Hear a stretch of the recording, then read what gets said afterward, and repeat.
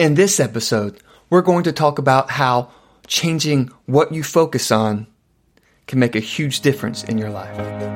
Stay tuned. Welcome to another episode of the Daily Growth Podcast, your source of daily growth principles for lifelong success.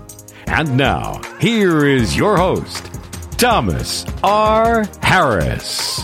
Jason Selt and Tom Bartow, in their book, Organize Tomorrow Today, tell a story of John Wooden. Now, John Wooden is the UCLA coach who won 10 NCAA championships within 12 years. Like he's a legend of a coach. But he didn't start that way. It took quite a bit of time to build up the program to where they're winning in that fashion. When he first started at UCLA, they practiced in a building called the B.O. Barn, which you probably can guess is because of the odor in the gym. And in the gym, it wasn't just his team practicing. They often shared the gym with the gymnastics, with the wrestling, sometimes at the same time, that they were all practicing together. And that bothered him, and because it was distracting. And one day, he was driving home from practice, and he was just bothered and focusing, kind of worrying about the fact that some of his players were distracted by what was going on in the other teams. But then something clicked in him, and he realized he was focusing on the wrong thing. He realized that he was focusing on things that he couldn't control instead of things he could. So he actually said later that that moment was a pivotal part of changing in his coaching, because he started focusing on what he could control instead of what he couldn't, and that made a difference. And eventually they built a new gym where they practiced in away from the others. You see, often we can get hung up focusing on the wrong things.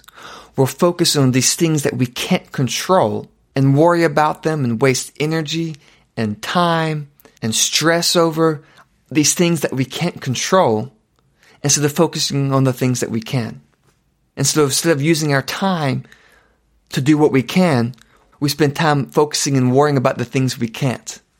I do it, and I've done it in the past plenty. There's this light near my house that I think really hates me. I mean, literally, I think it's against me. Because, let me explain to you this road.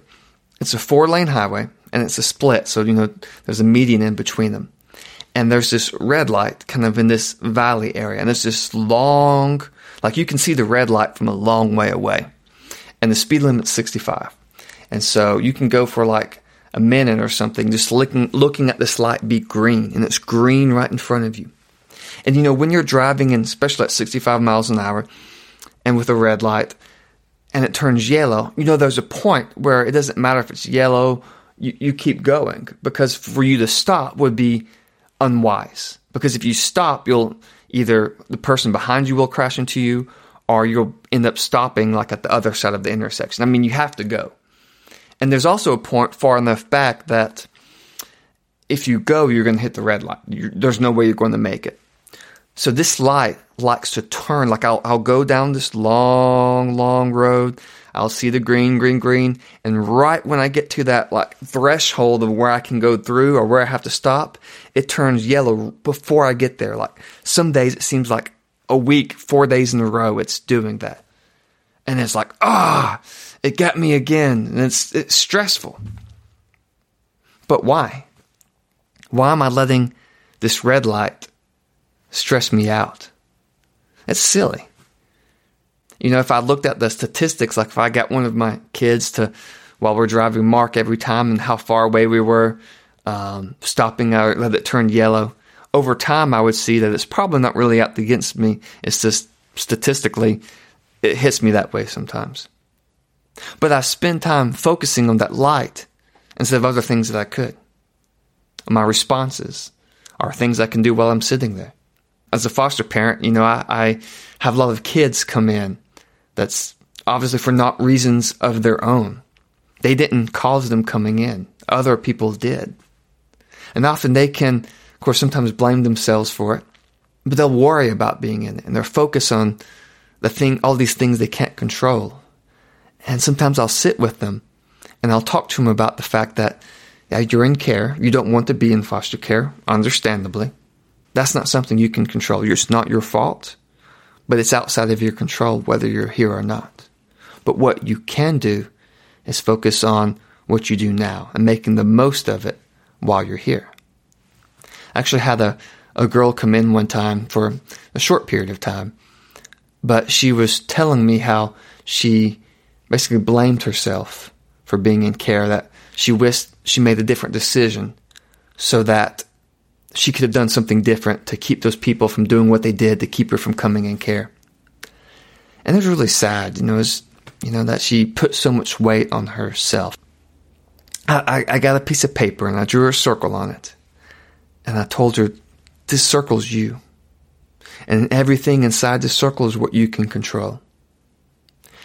And then I drew outside the circle. And these are other people's actions. These are the reasons you're in foster care, all this stuff. And I said, that's outside your circle. That's nothing that you can worry about or should worry about. All you need to focus on is what's in that circle. And that circle is your choices, your responses. You're not the cause of the things outside your circle. Other people caused that. You just focus on that. And it seemed to help her. It seemed to encourage her. And I hope she's doing really well with it. See, we can focus and spend all our energy and get frustrated and stressed on these things that we can't even control, like a red light. I remember a story of a lady who had a red light similar to mine who was constantly red on her. And she was so stressed and angry about that light, but then she changed her reaction. And she started using that time as a time to be grateful or to think about the things she was happy about. And so that became what was a stressful time became a joyous time. And in fact, sometimes she was, upset that the light was green because she really started enjoying that time sitting there thinking about the things she was happy and grateful for. See, she stopped focusing on what she can't control and changed her response to it. There's 3 responses we can have to things that we can't control. It's to worry and get stressed and waste our time thinking about it instead of doing action on what we can. We can play the victim, which, as we know, isn't helpful. Or we can just focus on what we can control and take action on what we can. So my question for you, my challenge, is what are you focusing on? Are you spending your time worrying and focusing on things that you can't control? Are you, in those situations, focusing on what you can control? There may be situations in your family that you can't control. You can't control other people's behaviors and actions, but you can always control your response to that. You can't control the weather. Spending time worrying about the weather and fussing about it is unproductive. What can you do? How can you respond differently? What can you focus on and control in that? Things at work, there may be things you can't control. The economy you may not can control, or you can't control. But what can you control? So I challenge you, focus on what you can control. Stop wasting time worrying about it. Because even if you can't control anything else, you can always control your responses, how you react to it, the choices you make in it. So, focus on what you can control. I'll see you next time. Thank you for listening to the Daily Growth Podcast.